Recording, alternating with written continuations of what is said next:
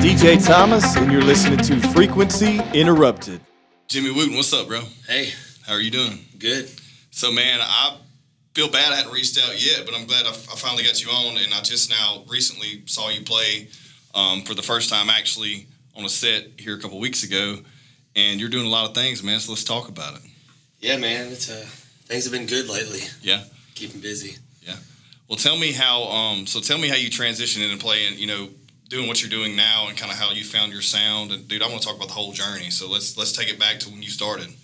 Like the beginning? Yeah, man, the beginning, man. All right. Well, my mom and dad played music for a living when I was growing up. So they did it professionally until I was about 15 years old. So I grew up started playing drums when I was like 2 or 3. 2 or 3. I'm sure if you go, they got some old videos. I'm sure I wasn't so good, but right, but I could carry a beat, you know, and just would sit in with them and jam, and they'd feature me at little festivals and stuff, or wherever I could get in that they were playing. I'd sit in and play. Then I picked up guitar and just always kind of played something, you know. So we grew up around the music. And what age do you think you picked guitar up at? I mean, I was playing some stuff when I was like 7 or 8 years old, but not like my dad.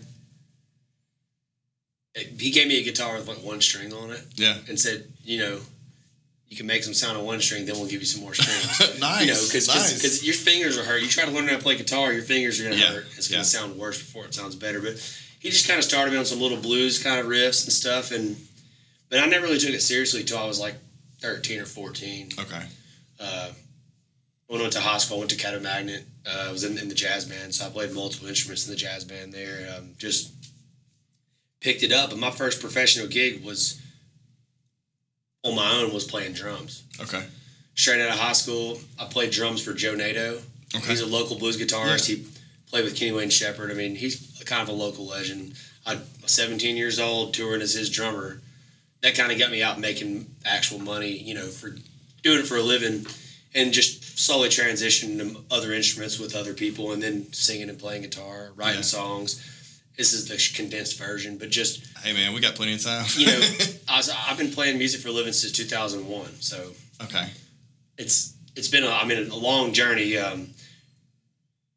but, you know, later in life, I toured with Neil McCoy for 7 years as his bass player and played some of the biggest country music festivals you can imagine, played the Grand Ole Opry a lot of times.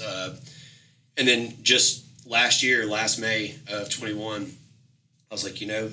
I think it's time for me to go and do my own thing and get out there, and just so I gave Neil my notice. If I work for somebody else, I'd work for him. He's a great boss. Yeah. But I just thought it was time, and ever since then, stuff's been just kind of, you know, trucking along. Yeah, and so but it's interesting. So how many instruments can you play? Like, because you said you play multiple instruments. Well, my instruments that I play professionally would be anything like remotely like a guitar, but mostly guitar, bass guitar, drums. Drums, okay. And then I sing, obviously. Yeah. But I play keyboard. Like, I own a recording studio, so when I'm producing other artists, if they can't afford like a real keyboard player, then I'll play the keys. But I'm not going to do it in public. I got you. So I mean, it's just always interesting to me. Anyone who's musically inclined that can play multiple things, like, you know. I've messed around with the guitar since I was like 12, but I'm never really that great. You know, I'm not going to play in public or anything. But I've always my family played guitar, you know, and sang and all that. So I was in the background and kind of taught myself. Right. But I was never able to, like, play piano or play drums, like, you know, just one of those things. I think I played saxophone in band, like middle school, but I don't tell many people that. Right. But no, man, but like, where did the singing come in? Like, so how does that come into play?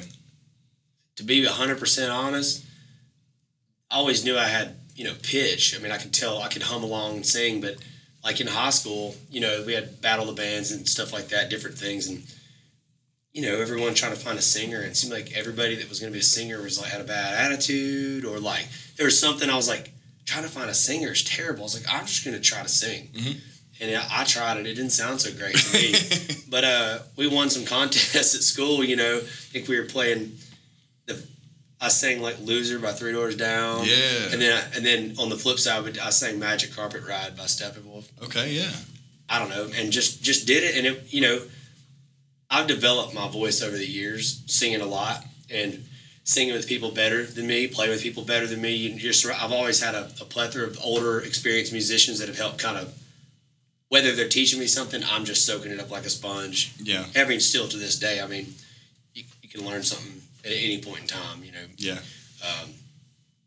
Getting inspired by others.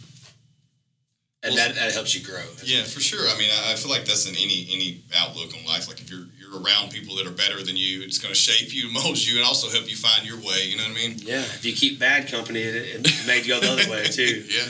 Well, you've been toured with Neil for years, and that's just pure '90s country right there. I mean, so like you know, me just hearing you the other day, I was like, dude, holy shit, because I'm a huge blues fan. You don't hear a lot of like. There's not many people who have that anymore, you know, especially coming out as a new artist. So, like, where did you find that at, like, that whole style of music? You know, I mean, I cut my teeth playing blues, classic rock, and country. Yeah. That's what my mom and dad played. Like I said, like my first drum gig was with Joe Nato, who's a great blues player. Right. But, you know, I've kind of found my sound through the years. Like, my first EP I put out, it was entitled Shine. Shine's my single. It's kind of a blues rock tune. But what I realize is that everything that I do is based in the roots that music comes from, which would be blues, you know, country, bluegrass, gospel, you know, R&B, even gospel hymns, you know, and it's all closely related. And when I was growing up, I didn't realize Americana was a genre. No one told me that. I mean, like my dad, we listened to Steve Earle, you know, or just different people that were totally in, that are Americana artists. And by definition, it's music that comes from American roots, you know. And so my newer stuff that I put out, it doesn't get too far away from the blues because I'm rooted in that. But, you know, I'm definitely an Americana artist as far as my original stuff goes, you know. Just developing that sound over the years, I realized that there's a common thread with my sound, and I have a raspy voice. It's gotten raspier in my older years because I've sang a lot of shows. Yeah, I like it. It's part of my sound, you know. Yeah, I mean that's it signifies what you're going for there. So, but yeah, but I've authentically been in a reggae band. You know, I've been in all types of genres, and long enough to really just feel part of it. And it's all part of me. So, like, my goal is to flood a bunch of music this year. I was having a phone meeting earlier about the next single I'm going to record, and it's a little edgier than what I just put out, and just want to keep it. Can you talk about it any, or is that kind of? You know, I can. I haven't made a decision on it yet. Okay. Well, what are you tossing around? What are you thinking about? Well, I just put out a song on Valentine's Day called "Lay You Down." Yeah. It's you know, it's I like it's a feel good song. Mm-hmm. And I've got about 4 or 5 more that are similar vibe, and I know people are really liking it. Like, I actually got picked up by a couple editorial playlists on Spotify, like actual Spotify playlists. That's my first time it's ever happened for me, which is a big thing. And you're unsigned, right? You're just pure independent. And now I haven't sought anybody out. That's a whole nother discussion. No, but trying to figure out what I want to put out, because some people know me as a guitar player, you know, like playing the blues stuff and just ripping or jamming the guitar or whatever. Mm-hmm. And some people know me from when I played with Neil McCoy, and they followed me.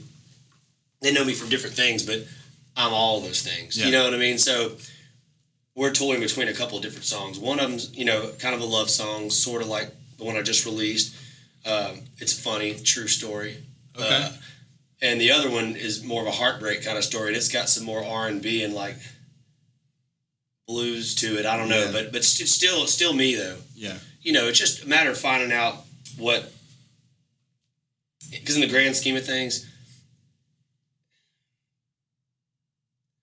how do I say this right? The common thread to me as a person, as an artist, as a husband, and a father, is I care what my family thinks, and I want to take care of my family. That's my main goal in life. I play music for a living, and I love what I do for a living, but it's all to take care of my family at this point, because I could have fun if me and you picked the guitars up and just hung out. Right. I could pick around and have fun and enjoy that. But to get to do that for a living, but coming to the realization that, well, I just saw a buddy of mine, you know David Daniels. Yeah. He posted on Facebook. I can't quote it because I just looked at it, but he quoted. He said something about doing the things that you want to do because you want to do them, not because you're wondering if it's what somebody else wants you to do. Gotcha. Yeah. And that's, when you become a signed artist, people are breathing down your neck. The label, like, you sound like this, but we want you to do this. Yeah, that's one of those things. But at the same time, you do need to figure out what it is you want to do. And sometimes what you want to do, there's a certain section of that the fan base likes, and you maybe kind of hammer on that and stay in that realm song-wise, But I've come to the realization now that I want to do what I want to do, and the people that don't like it can listen to somebody else. And I mean that in the most respectful way. Yeah, no. You know what I mean? I'm finding out who I am as an artist and as a person. So this little confusion of which song we should put out, there's really not a wrong answer to it. Right, because the other one's probably coming behind it at some point anyways, right? You're still going to release it. The goal is to put out three singles, 4 at the most, and then a full-length record. Okay, got you. Yeah, I mean, it's just been so cool. So the other night when I heard you play, like, I was getting full on, like, you were doing all the blues, but, like, you remind me of Tab Benoit. You know him? Oh, of course. So He's one of my favorites. Yeah, I love him, dude, but, like, you're well-rounded, and so you're playing different tunes, but your skill on the guitar, and then you say you're a drummer, too. It's like, those things they're hard to find in the genre that you've kind of pushed to. It's like you're kind of your own unicorn. And, I've listened to your sound. I just was listening to some of your music the past few days before I wanted to have you on. And I was like, I've seen you, what you're talking about. I've seen it I hear it develop. Right. And, like, you're in your own lane. So, like, when you talk to people that are into, like, first off, the music industry has changed so much in the past 10 years. Anyways, like, so there's so many of you guys out there, independent, unsigned, but so many of these people have taken off. And, seen that, and you can use multiple examples of multiple genres of these people who've done it. So it's like making the decision to hop on a boat with someone and then have them alter your sound to fit someone, or just staying in your lane and grinding a little bit harder until you work that way up yourself, and you don't have to share that with anyone else. You know what I mean? Well, that's like I was telling my wife, and so I'm not signed, but I have partnered up with a label, right? Called Tough Luck Records. Okay, they're a startup label owned by a friend of mine, and he's out of South Carolina, but nothing's inked. We're not we do things for each other, you know what I'm saying? And he's been booking me out of town shows and stuff. But so I'm not just one man in it all, you know, because it's hard. It's a lot of work. Most people don't know that either. We got to talk about that. But like I was telling my wife, I don't really care to be famous to the point where you can't go to Walmart or shopping without somebody doing something. But I don't want any bigger success if I have to sacrifice family. No. If I have to be on tour for 2 months without my family, I'm not going to do it.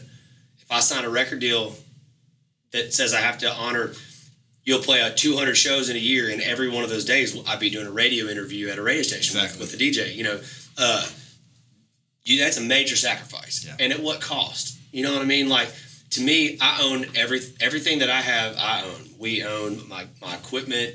You know, I own my own recording studio, the Lightning Room. That's my studio here in town. So I track almost everything there, and I'll hire someone to mix it and master it. You know, so I don't have to do that. But I'm playing on almost all my stuff. My new single, I'm playing every instrument on it except for the keys. Nice. But my point is I'd like to, if I'm going to build an empire, whatever size it turns out to be, it's for me and for my family.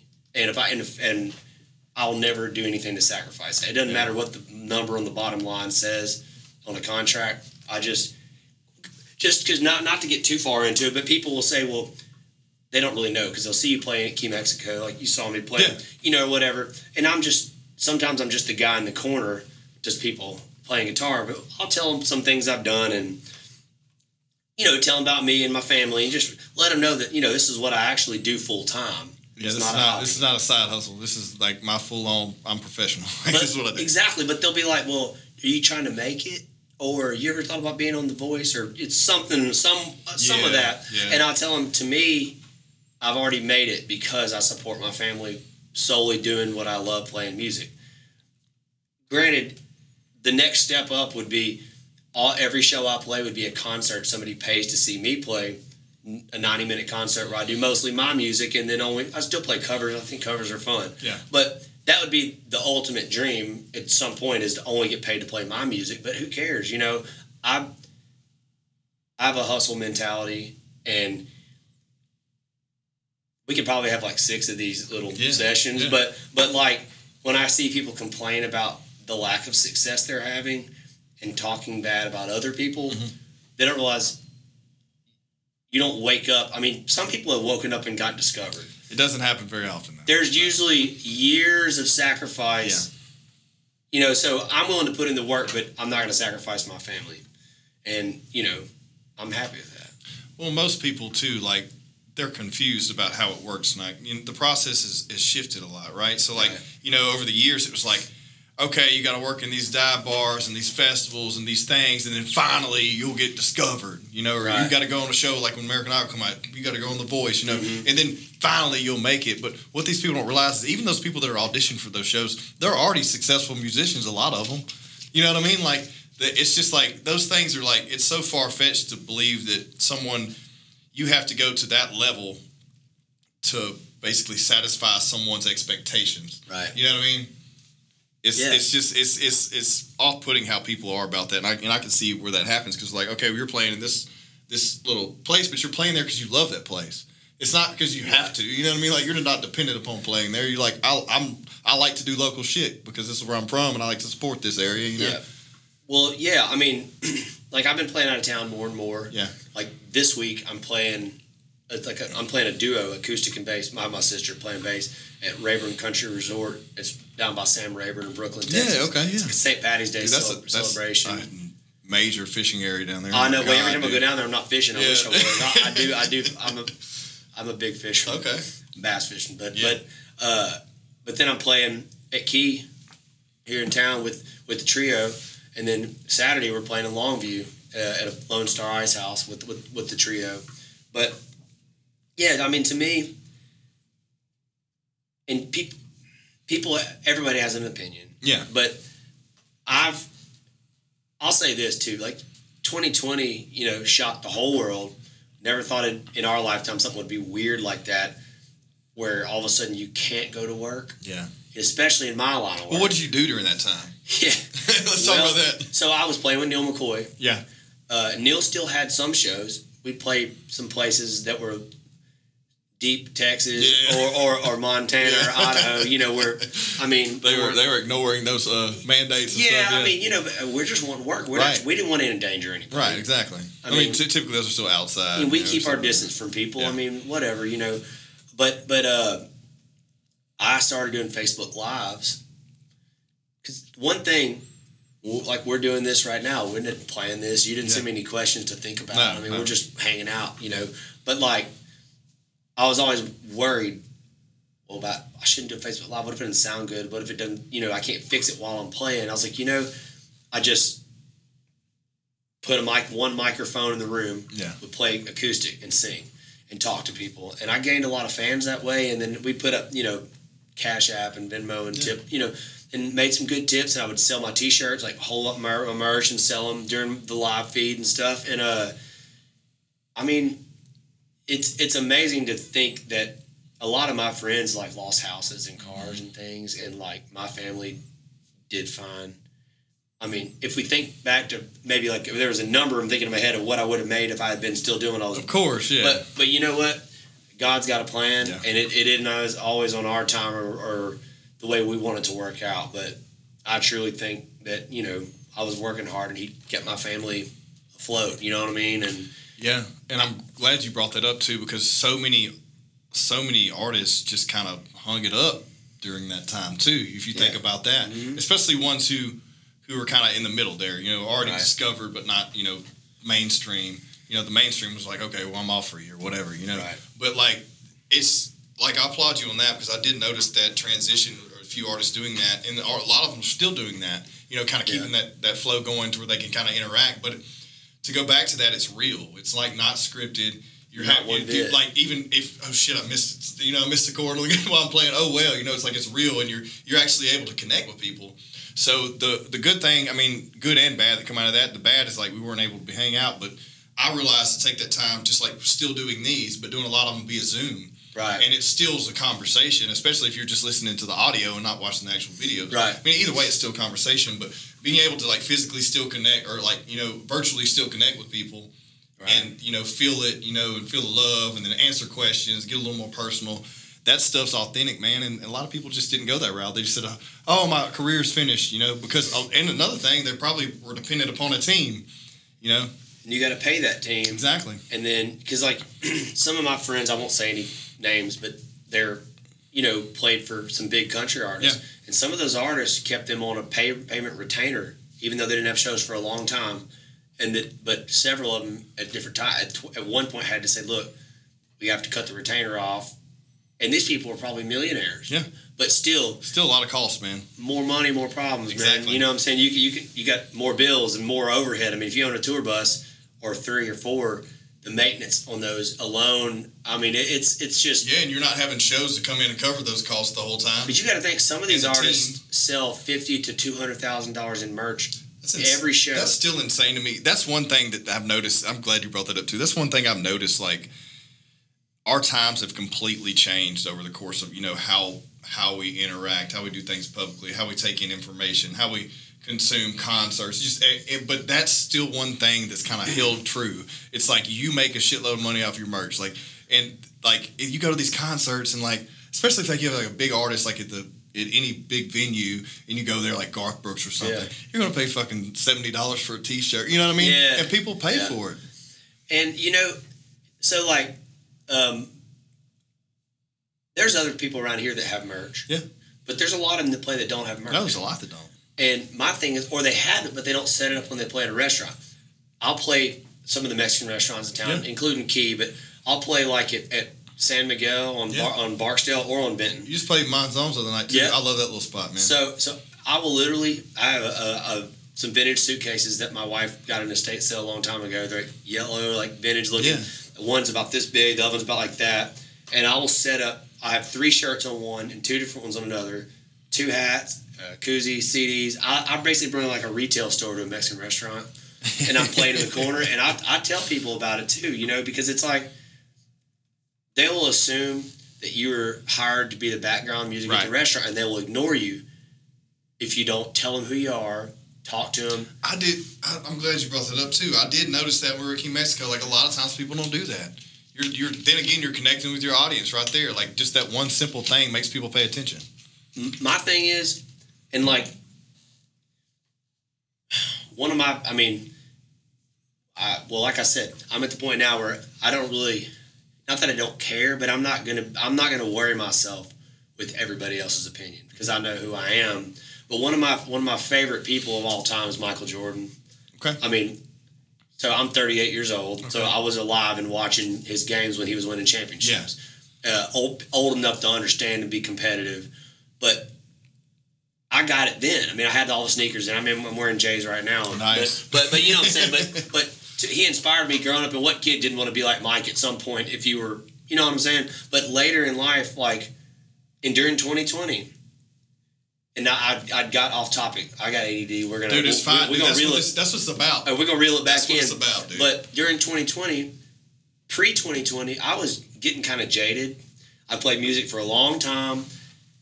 I realized it's I'm touring Neil McCoy, but I'm still playing the same little restaurants in Shreveport when I'm not. It's I haven't done this, and why is so and so doing this? And I was looking at other people and feeling jealousy. It's an honest thing. And sometimes people in Shreveport have the hardest time giving their buddies credit. Man, it's a weird market, man. But I've caught a lot of shade on just doing this little thing. That's what I'm saying. But what I'm getting at is during that 2020, all the hustle and thing I was doing, it stopped for a little bit. Had time off with the family, just at the house, and I still work a little bit, and I had time to just kind of marinate on everything I've done in life. And then The Last Dance came out, the Bulls documentary. Yeah. I watched it. Then I watched it again.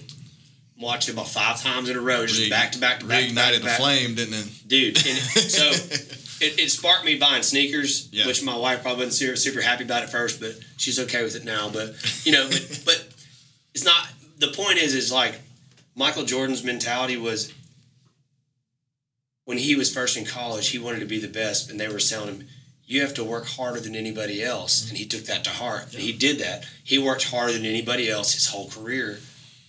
And eventually is basically the GOAT in basketball, And it's not just about that, but like when you watch it, you watch other interviews. My goal is to work harder than anybody else. I don't not to be better than you. Yeah. But I know that I want to go to sleep at night knowing that while I did whatever I did it to the fullest. So if I'm playing at a restaurant in Shreveport, I'm bringing my merch and setting it up. I'm going to tell you about all the things that I've done. If kids come up and request songs, I'm going to give them some of my guitar picks with my name on it. I'm going to hand out business cards to every table on the break, every break. So I don't really get a break. And then, I tell them to tip the staff. If you got any left over, this is my tip jar or whatever. And I just constantly do that and let them know more and more about me and my family and stuff. And by the end of the night, I feel like I've made friends with the crowd. And, they tip better. They'll buy my merchandise. And, yeah, it'd be nice if I sold out a theater somewhere to 600 to 4,000 people. But if you play a restaurant and connect with them, and I play my original songs in between the covers and they like it and they buy my stuff and they tip it, it's a good feeling. And I feel like I've worked as hard as I can. Yeah, you're not just going in there just playing, you're branding yourself at the same time. But I used to do that. Connection. I used to do that. And a lot of people do. They get caught in there's so many local artists, and not here anywhere, that just get caught playing those gigs and realize that they're dependent upon those little gigs, and they just kind of lose sight of what the focus is, or maybe the focus shifts, and they're drinking the whole time and playing and not so much worried about the next step. Right. Or you have the side tour, like you said before 2020 hit, where you were playing here locally when you weren't on tour, but you had at some point realized, okay, I'm ready to take it to the next level. Right. And to be able to grow myself, I have to quit being on tour and use that time to go, abroad and play. And as what's doing the exact same thing you're doing here, but doing it in other places. And there's any younger artist that ever has a question for me. I mean, if they're listening to this podcast and want to hit me up on any of my social media stuff, I'm always willing to lend an ear and a helping hand and tell you some things I wish I had done different. But what it comes down to is working harder to get better than anybody else is going to work. Because if you're not willing to put in the work there's a lot of sacrifice in that, and finding the balance, like sometimes at the house, putting the phone on Do Not Disturb and just saying, okay, work time's over. Dude. It's just me and you and the kids now. We're hanging out. Sometimes my wife will remind me, she's like, we're watching a show. We're hanging out together at the house. We're not doing work anymore. I say, I'm not going to put it down. Dude, I've had to swallow that pill hard. It's tough. I got married and we have kids, and it's like, I've realized that it's so much more cleansing and beneficial to just shut it off when you're there. Oh, yeah. And whenever you're all there to connect, and then just find the times when to turn it on. After they go to 2. But after they go to sleep, then how old are they? 6 and 7. Okay, well, mine are 4 and 2, both boys. But it's a lot of time. It requires a lot of time, and a lot of people, like you said, they, if they consume themselves with this and kind of lose sight of why they're doing it, why you're doing it. So you know your why already. Now it's just capitalizing on the why.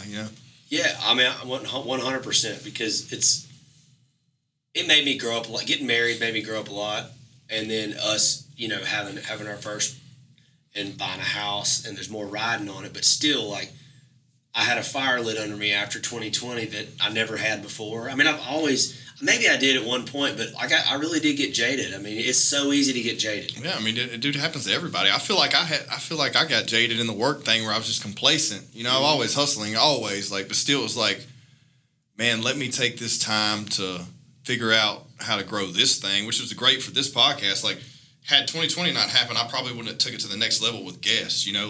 Reaching out to people that I just knew were going to say no, but I was like, well, shit, they're all at home right now too. This is probably the best time to catch them. Yeah. And so that's how I started. I was like, okay, well, let me reach out to this person.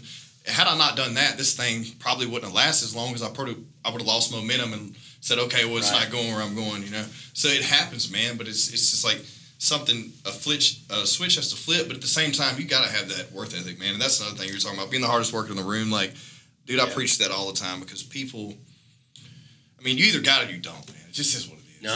You can't watch a motivational video, wake up and just go. You either got to have it or not. Yeah, sometimes you gotta. I've always had the drive. I mean, if I look back and just I've tried to write down all the things I've done to make not necessarily a bio, but a list of things I've done, and I've forgotten a lot of the things that I've done. And you realize I really was hustling back then. I was out there playing. I mean, shoot, when I was barely old enough to be in a bar playing, when downtown was a little bit more like live music oriented at one point, because there was at least 4 or 5 bars that had live music. So I would play back when Alligator Joe's was open. Yeah, I forgot what it's called now. It was Overtime for a while. I don't even so know if you have like 2 places down here that has live music now, maybe? There's Fatty's and Noble. And Noble's not open. Oh, they're not open? Mm-hmm. Dude, they didn't make it through No, I heard there's talks of them. Oh, dude, I used to love the blues night, going there in the blues night, dude. But I would play 10 to 2 at a bar. Then I'd play 2 to 6 at another bar. Shit. I did that for years. That's right, because you get 2 gigs in a night, man. When I tell people our bars don't close till 6 or don't have to close till 6, they're like, what? It's like, yeah, nothing good happens after 2 o'clock. No, it doesn't, dude. It does not. I'm just saying, dude. I mean, but yeah, I mean, 2020 changed me. It really did. And then, you know, like, as cliche as it sounds, but like, you know, watching that Last Dance documentary, I was looking at like, just applying it to I'm a basketball fan too, but applying it to my life and then looking at other people that I see that are being successful in what they're doing, you know? And it's like,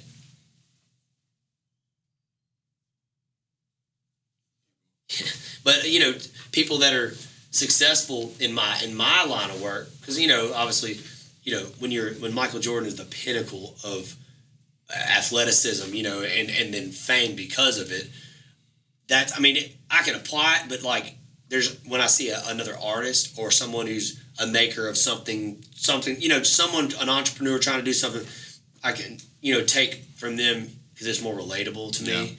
Yeah. And I just realized that I wasn't doing it right. And I leave every day when I'm going to the gig at the smallest little hole in the wall place that I'm going to make the best of this day. When I get done every time, my wife will say, "How did it go?" And I'll say, sometimes it's better for different reasons. Sometimes I make more tips than I would have imagined making at that gig. Yeah. That must mean they really like me. And I didn't sell one shirt. Yeah. Sometimes I played at San Miguel off Benton Road and sold 12 shirts at a Mexican restaurant. Yeah. And like, you'd think I was at a concert and they were loving my stuff. And it's like, but sometimes you don't make a lot of tips or sell anything, but 2 or 3 people were blown away by it, and then they follow you on social media or something, and they come and see you and bring 20 people to see you the next time. Yeah. So, but if you go in with a bad attitude and being negative, it's just, you're not utilizing, you know what I mean? No, you're not walking in with the most potential, right? You're literally shooting yourself in the foot for even walking the door. I feel like now there's energy in the most dead room you can imagine. Oh, dude. Yeah. There's energy in there. It's just untapped. You got to find it. Somebody in there is going to like something you're going to do or something you're going to say, or I don't know. I want to be a positive influence, whatever I can do. Yeah. When it's entertaining people and whatever. And it's been working out for me. And, you know, it might all change next week and I might not make any tips or sell anything and gigs might slow down, but I'm still going to give it my all. Yeah. You know what I mean? I'm trying to grow, but I'm happy. We're happy as a family where we're at, and I feel like that's just what it's about, you know. Well, a lot of people never find that, man. It's hard. They lose sight of something. They lose sight and focus on just the getting to the top there, and don't even, you know. I feel like once you realize that you can like bask in the journey, then it makes that journey so much better. You know, reflect on all the things, you know, instead of just it being a blur to the top. And then you get to the top and you left all this behind that was there the whole time you didn't even see. Yeah. It's all about that, you know, the journey. And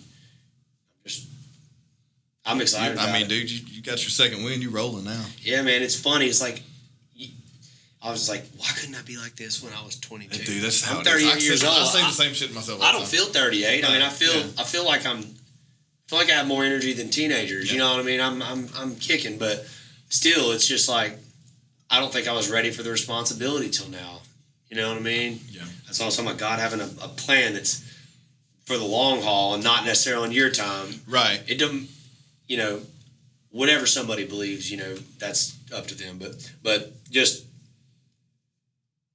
being able to see the big picture and how things, you got that more responsibility when you were ready. Yeah. We waited until we were in our 30s to have kids. Mm-hmm. I mean, I know I would have taken care of a baby if I had one when I was 21, but I'm so glad I didn't. But you wouldn't have been your best capable. You wouldn't have your best capable mindset or physical or whatever. It would be monetarily. You just you made the responsible decision.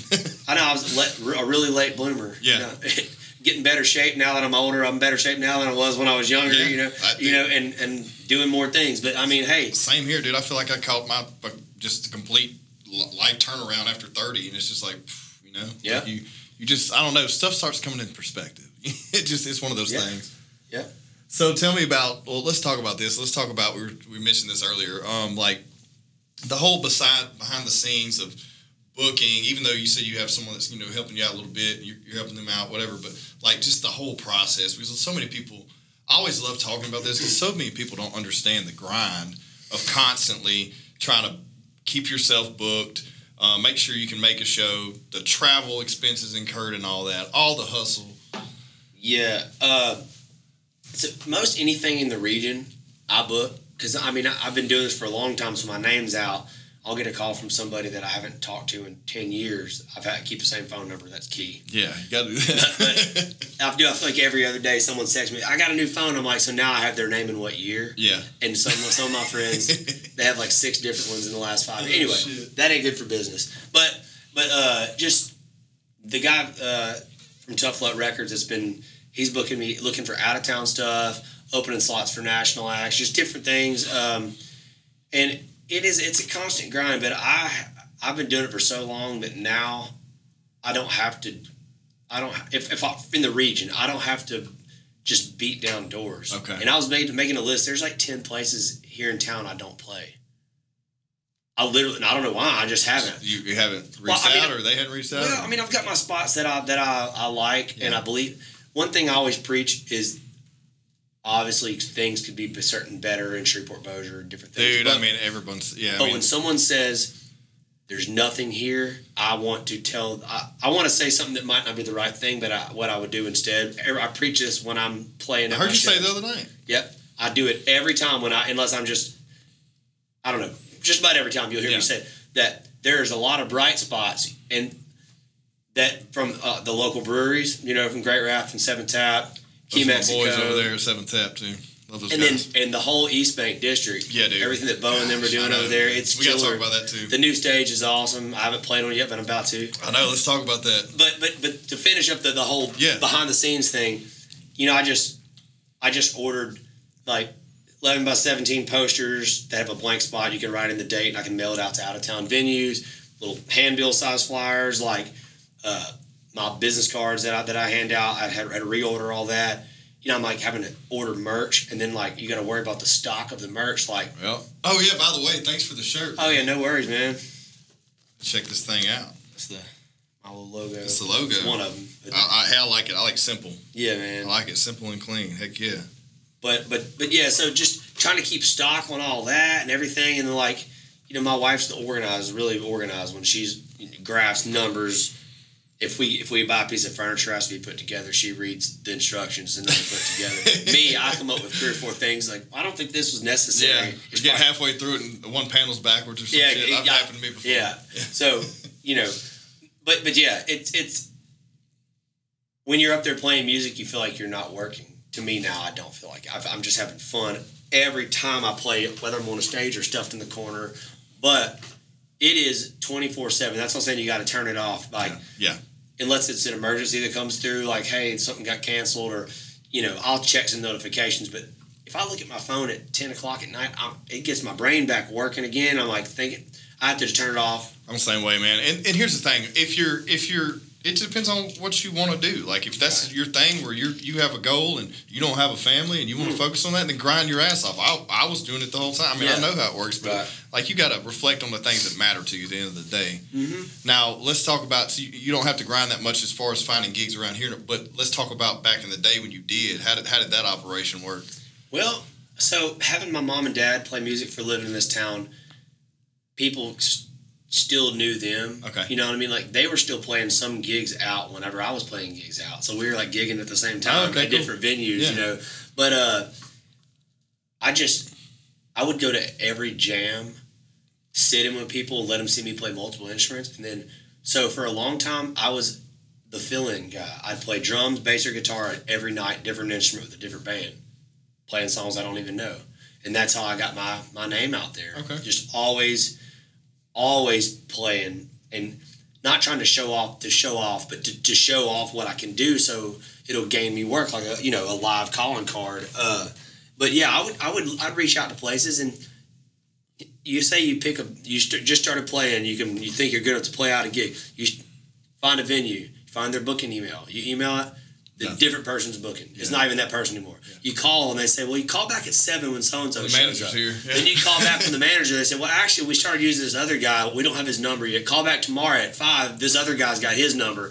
I mean, it is just, and it's still that way when you're trying to reach out to an out-of-town venue. Like my booking guy reached out to Magnolia Motor Lounge in Fort Worth. It's pretty legendary. It's a dive bar, but it's a legendary place. He reached out about me opening for someone, and I don't know if they open the email or not. They get tons of emails. But through a connection I have, Josh Weathers, who's actually coming to play there at Hurricane Alley in June, which I'm playing with him that day too. But I know some of their band guys, and they got me to open up for them. So I played Magnolia Motor Lounge that way. So you can send emails 10 times, but if you know the one guy that knows somebody, hence being positive all the time, shaking hands, introducing yourself, meeting people. You never know, the one drunk guy at the corner of the bar might actually be a connection 10 years down the road that gets you a gig. You never know who knows who, man. Yeah, I've been floored of how networking and growing, my network of just like, you got to keep, even though that person doesn't look like they're anybody significant to what you're trying to do, right? Dude, you never know who someone knows. Yeah, I mean, for sure, 100%. It's.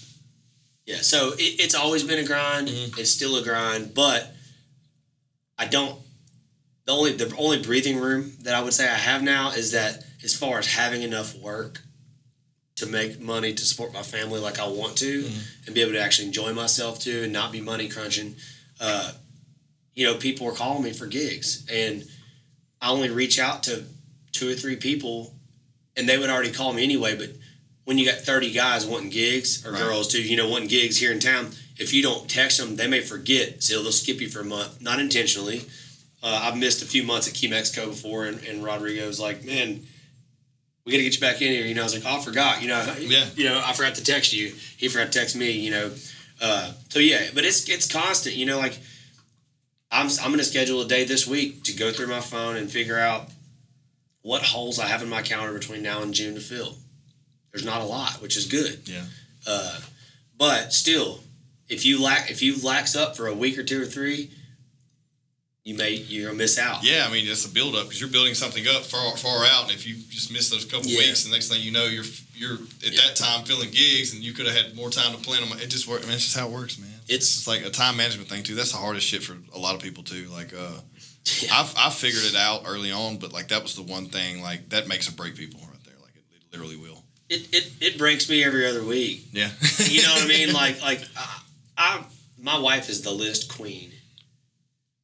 I mean, when I say she's my better half, she really is. I mean, I already played music for a living, but I owned like 2 or 3 shirts, a couple pair of pants, like a pair of slip-on Vans. Yeah. Well, but in my defense, my house had flooded, lost everything. Damn. And then we rented a studio downtown. When did this happen? In 2009-ish. Dang, okay. It was when we had that tornado and this church steeple fell off the Methodist church down there on Texas Street. Yeah. That same storm flooded waist-deep water in my house and my studio. Man. Lost it all. Just about lost everything. And then over on Marshall Street, right by the courthouse, there was a little studio in there, no gear in there, and we leased it. A sprinkler burst on the 3rd floor, flooded all of our stuff.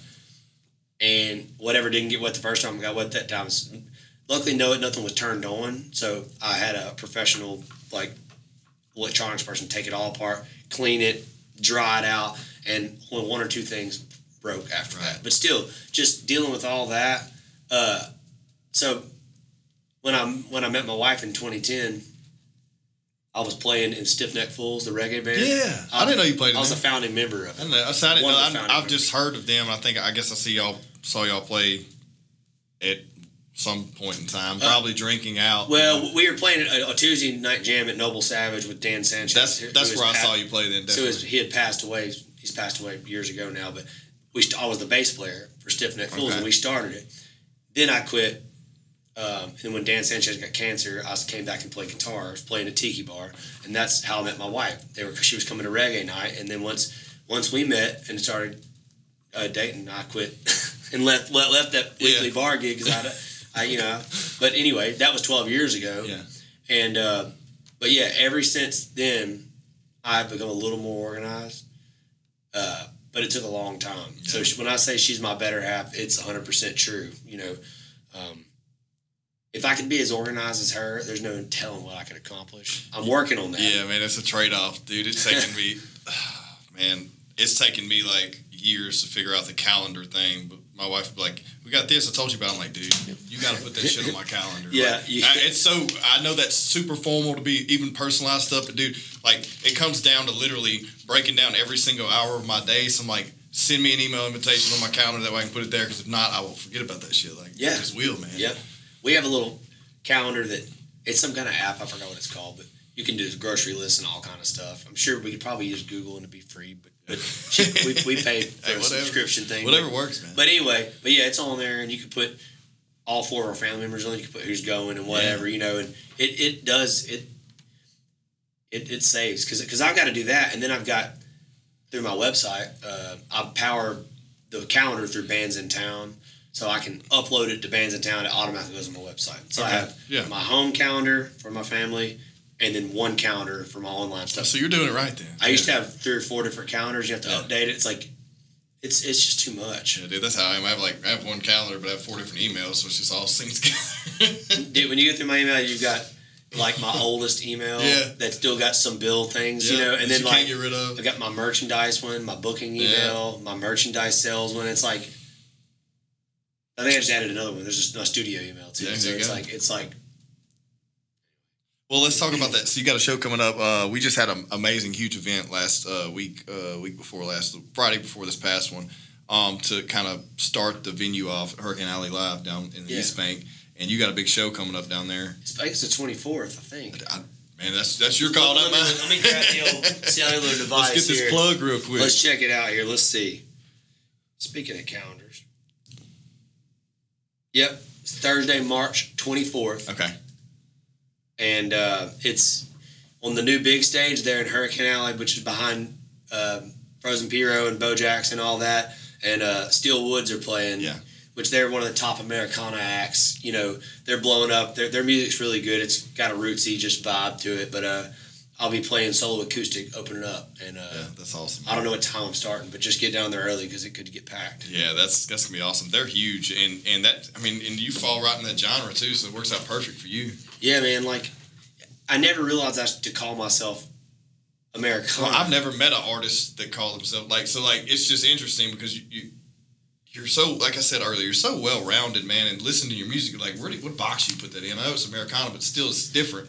I'm listing it as Americana because when you, listeners, go look up Americana music, and, most people considering themselves Americana has a strong country to bluegrass feel. Yeah, folk, even some of that in there. But then you go to folk or bluegrass. It's a mix. Yeah, and Americana is the blend of all those. Okay. But anybody could call themselves Americana if it's like straight country, you should just call it country. Yeah. Americana, it gives me, if not, I have to do singer-songwriter or something, because I was looking at, you look up artists like John Mayer, he's kind of folky. Yeah, where do you put him at? He's kind of, looking on Apple Music, it says rock. Well, see, but he's not. No, but he can play he rock. Rocks, he but rocks. it could be, some of it's just real pop, some of it's blues, some of it's, but my point is it really doesn't matter, but it sort of does. It just depends. It's just finding your demographic, knowing what they like compared to you, people that like. There's some country music purists that do not like rock and roll. Yeah, very few. Yeah, most people that like country like rock and roll, and that they like. If you're from here, they like country and they like hardcore, ghetto raps. It's all between that. But that's how I grew up. But yeah, we all did too. Yeah. But still, it's like I like the Americana genre, and I'm going to release music under that umbrella because I have the freedom to do whatever I want to do. And when I'm going to put out the few singles, but when I put out a whole record, you'll get to see the full, well-rounded me of everything that I do. Yeah. But it's going to have a common thread in sound, But that's my playing has a certain sound to it, and there's some other great musicians that I'm going to hire and get in on my album. So I don't want to play everything on it just because I can. I want to add some different flavors and things to it, but I'll probably play most of the instruments just because I know how I want it to feel and sound, and like a painter's not going to get another painter to paint on their painting, right. But music's a little different. Yeah, you have a very unique mentality where most people they're just focused on getting the song out there. Well, as far as drums, bass, and guitar, which is like the main vibe of the song, the way it grooves and feels, the way a drum beat feels, the way the bass line is going,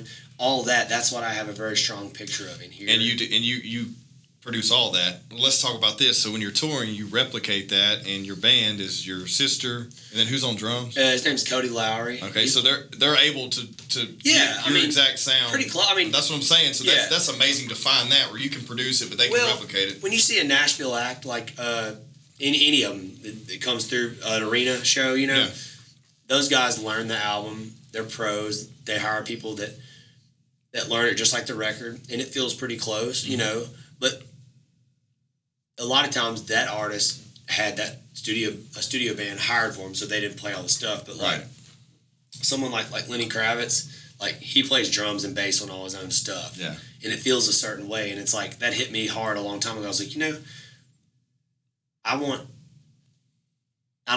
it to sound and feel a certain way, But I'm gonna have a lot of guest musicians on there because it adds a flavor. All the keyboards will be played by somebody else, unless there's some weird thing that I want to play, but probably not. I'm not. But it's you gotta have band practice for that stuff too. Yeah. You know what I mean? To make sure the band can pull it off sort of like the record. But I'm fortunate. I mean, my sister is a great bass player and you get to play with family. Cody's been playing with me off and on since 2002. Damn, okay, yeah. 20 years, Different man. bands. We've had a lot of different bands we've had over the years, but he's still kicking it. And then, sometimes I have to fill in drummers. It just depends. But at what moment did you look back and say, okay, this is real. I'm no more side hustles, no more nothing. Like, this is it. I'm going full-fledged into this, and this is what I'm going to do for a living. 2001. 2001, so it's been that long, and you've been grinding since then. I graduated from Caddo Magnet High School, 2001. I was going to go to Northwestern. Yeah. I didn't apply for a music scholarship in time, so they give me like the base scholarship. I was going to be in the band, playing snare drum or whatever. I think I was going to have to march, too, because you got to start off. Yeah. You don't just go straight to the jazz level, band. Yeah. And I was playing in a studio here in town that's gone. It was called Deerview Studios. It was out off of Leonard, like Ellerby area. Okay. But it's not there anymore. But I was playing drums with this band, and Joe Nato they were in the front office. I didn't know there, and they came in there and said, "Hey, come here. You want to come in here, man?"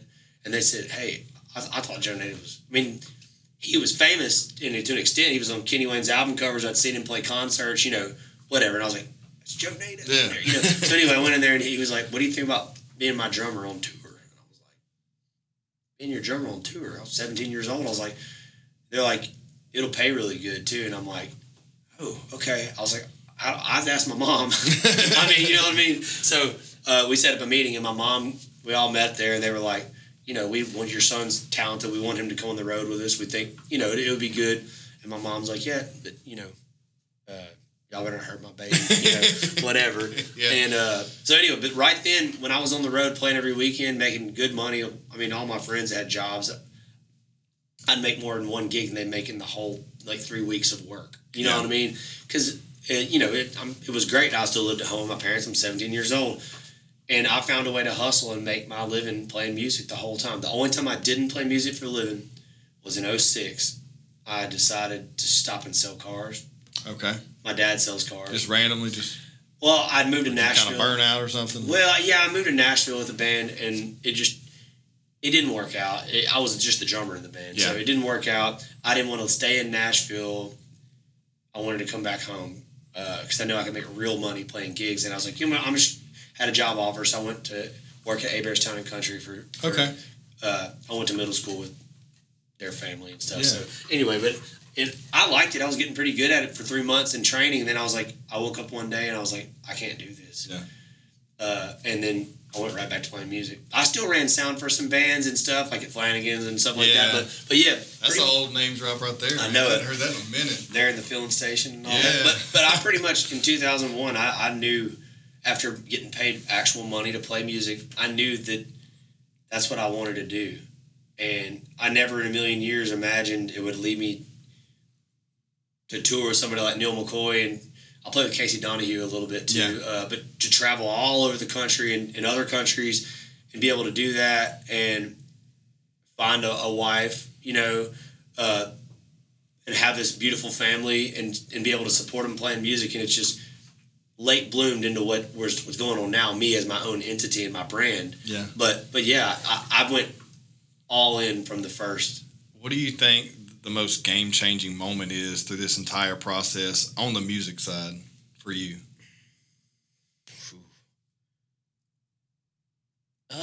Man. And it doesn't have to be like game-changing in the form of success, but just like maybe like one thing that just sticks out when they're like, tell me a good story about something crazy. Related to career stuff. Yeah. There's two things. Okay. Well, let's say three things. Okay. The first thing is getting a tour with Joe Nato. Right. When he put his album out, it was produced by Greg Archilla, who had produced Matchbox 20 and all this stuff. And he wasn't playing with Kenny Wayne Shepherd anymore. But to me, these are grown men. I mean, you know what I mean? I don't know if they were in their 40s or 30s. I don't know how old he was then. I was only 17. I was like, wow. So I got to do this. That was one thing, and it just let me know that I could actually legitimately make it a living, and I could name drop. Not name drop, but hey, I'm playing. That's just on your resume. Yeah, exactly. But then I did all kinds of hustling between then and like 06. Told you I went to Nashville. It didn't work out. Sold cars. I'll circle back to that too, by the way. Sold cars, but when I after the car sales thing, I got an offer. Do you know Cameron Michelle?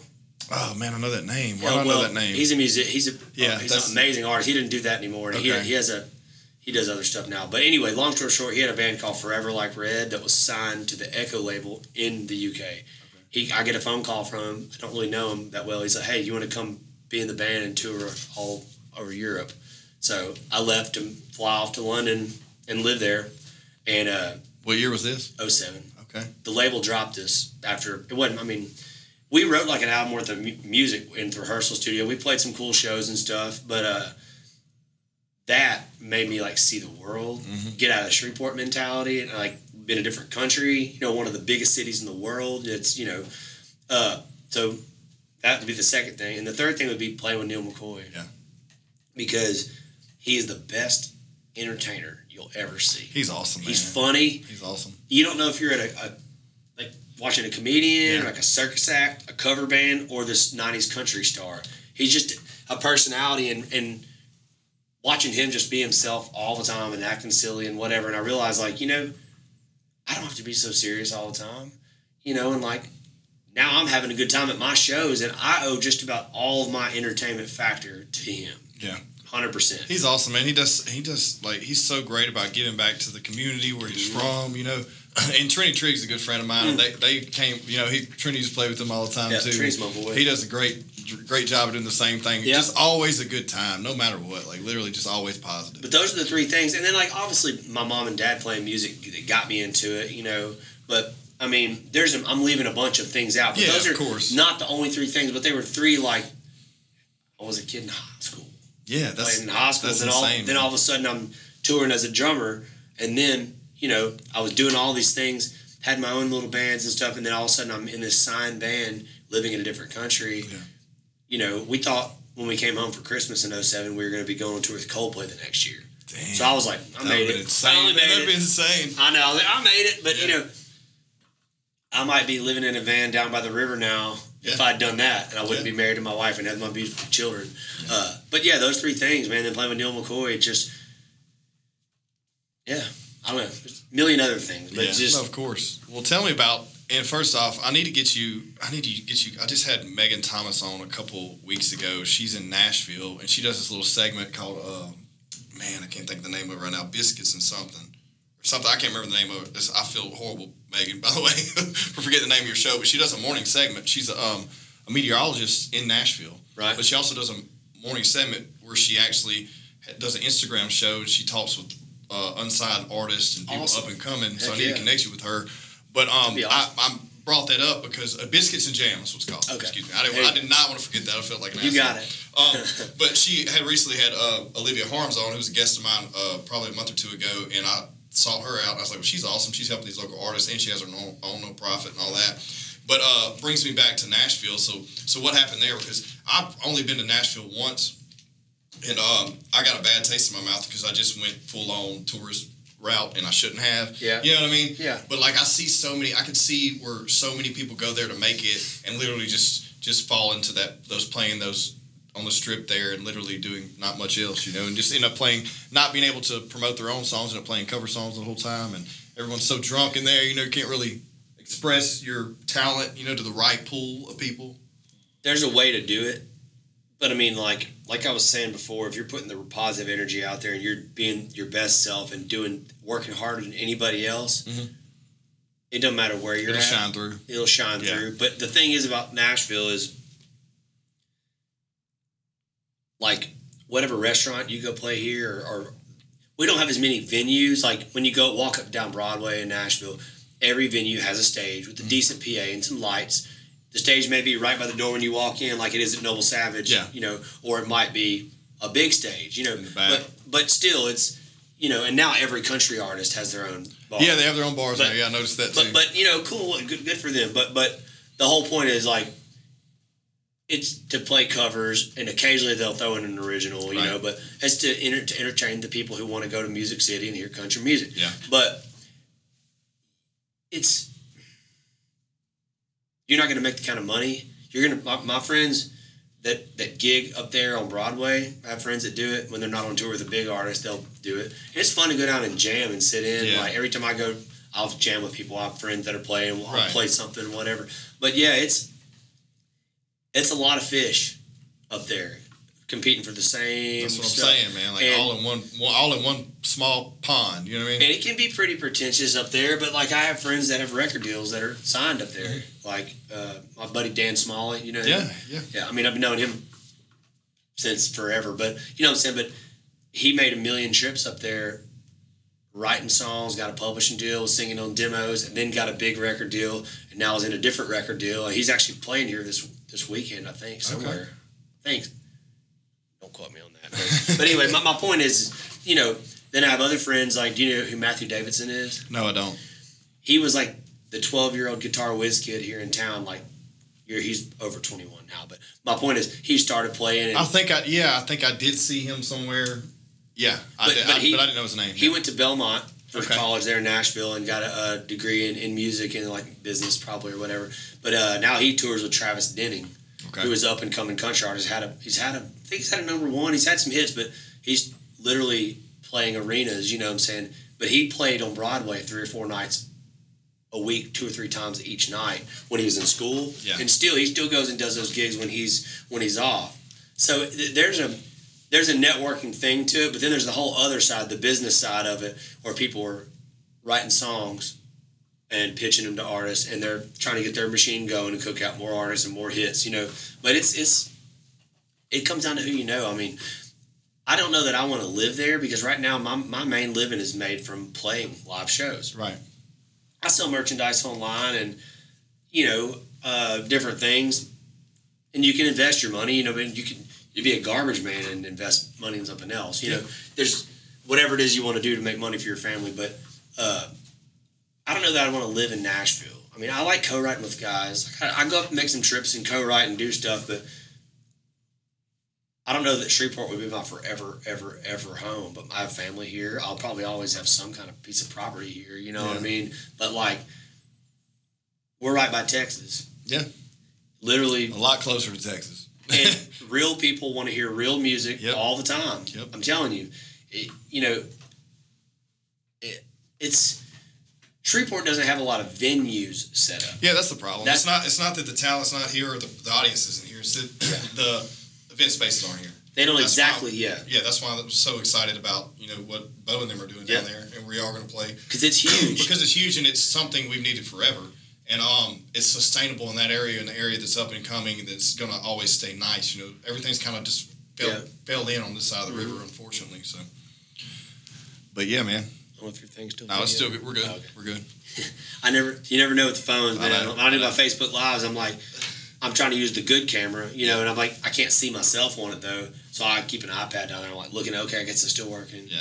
It's It's rolling. But yeah, dude, honestly, we could keep going and going, but we're at over an hour now, so we'll go ahead and wrap this thing up. Yeah, for sure. Is there anything, last words, any plugs you want to put out there? Oh, not really. I appreciate you having me on here. And, Find you on social media? Yeah, I'm on everything. Jimmy Wooten, J-I-M-M-Y, and Wooten, W-O-O-T-E-N. I'm on everything. Jimmy Wooten Music on Facebook. It's follow. Instagram, you know how to do that. Yeah. YouTube channel. I'm on Spotify, Apple Music, everything. You can Google my name. You'll find my stuff. But I'm always out playing somewhere and doing something. And I've been a little bit of a slow break on some of the social media stuff. I'm gonna still post stuff weekly, but I haven't been doing as much stuff like this where I would go live and just talk to people or play. But I'm gonna start doing a little more of that. Lots of big things in store. I like it, man. I like the feel of it. I like what you're doing. I feel like an asshole for not even reaching out. But it's honest, it's one of those things, man. You get in the groove of things, and then I had to see you in person and be like, damn, I really need to get him on because I see he's doing things, and also I like this music. So I can't just have someone on just because they're doing it. I got to be somehow connected to have a conversation that I give a shit about. But yeah, man. Thanks so much for coming on, man. Anytime I do it again, sometime we didn't even talk about everything we talked about. We'll have to get back. We'll have a round two for sure. Let's do a round two. All right, man.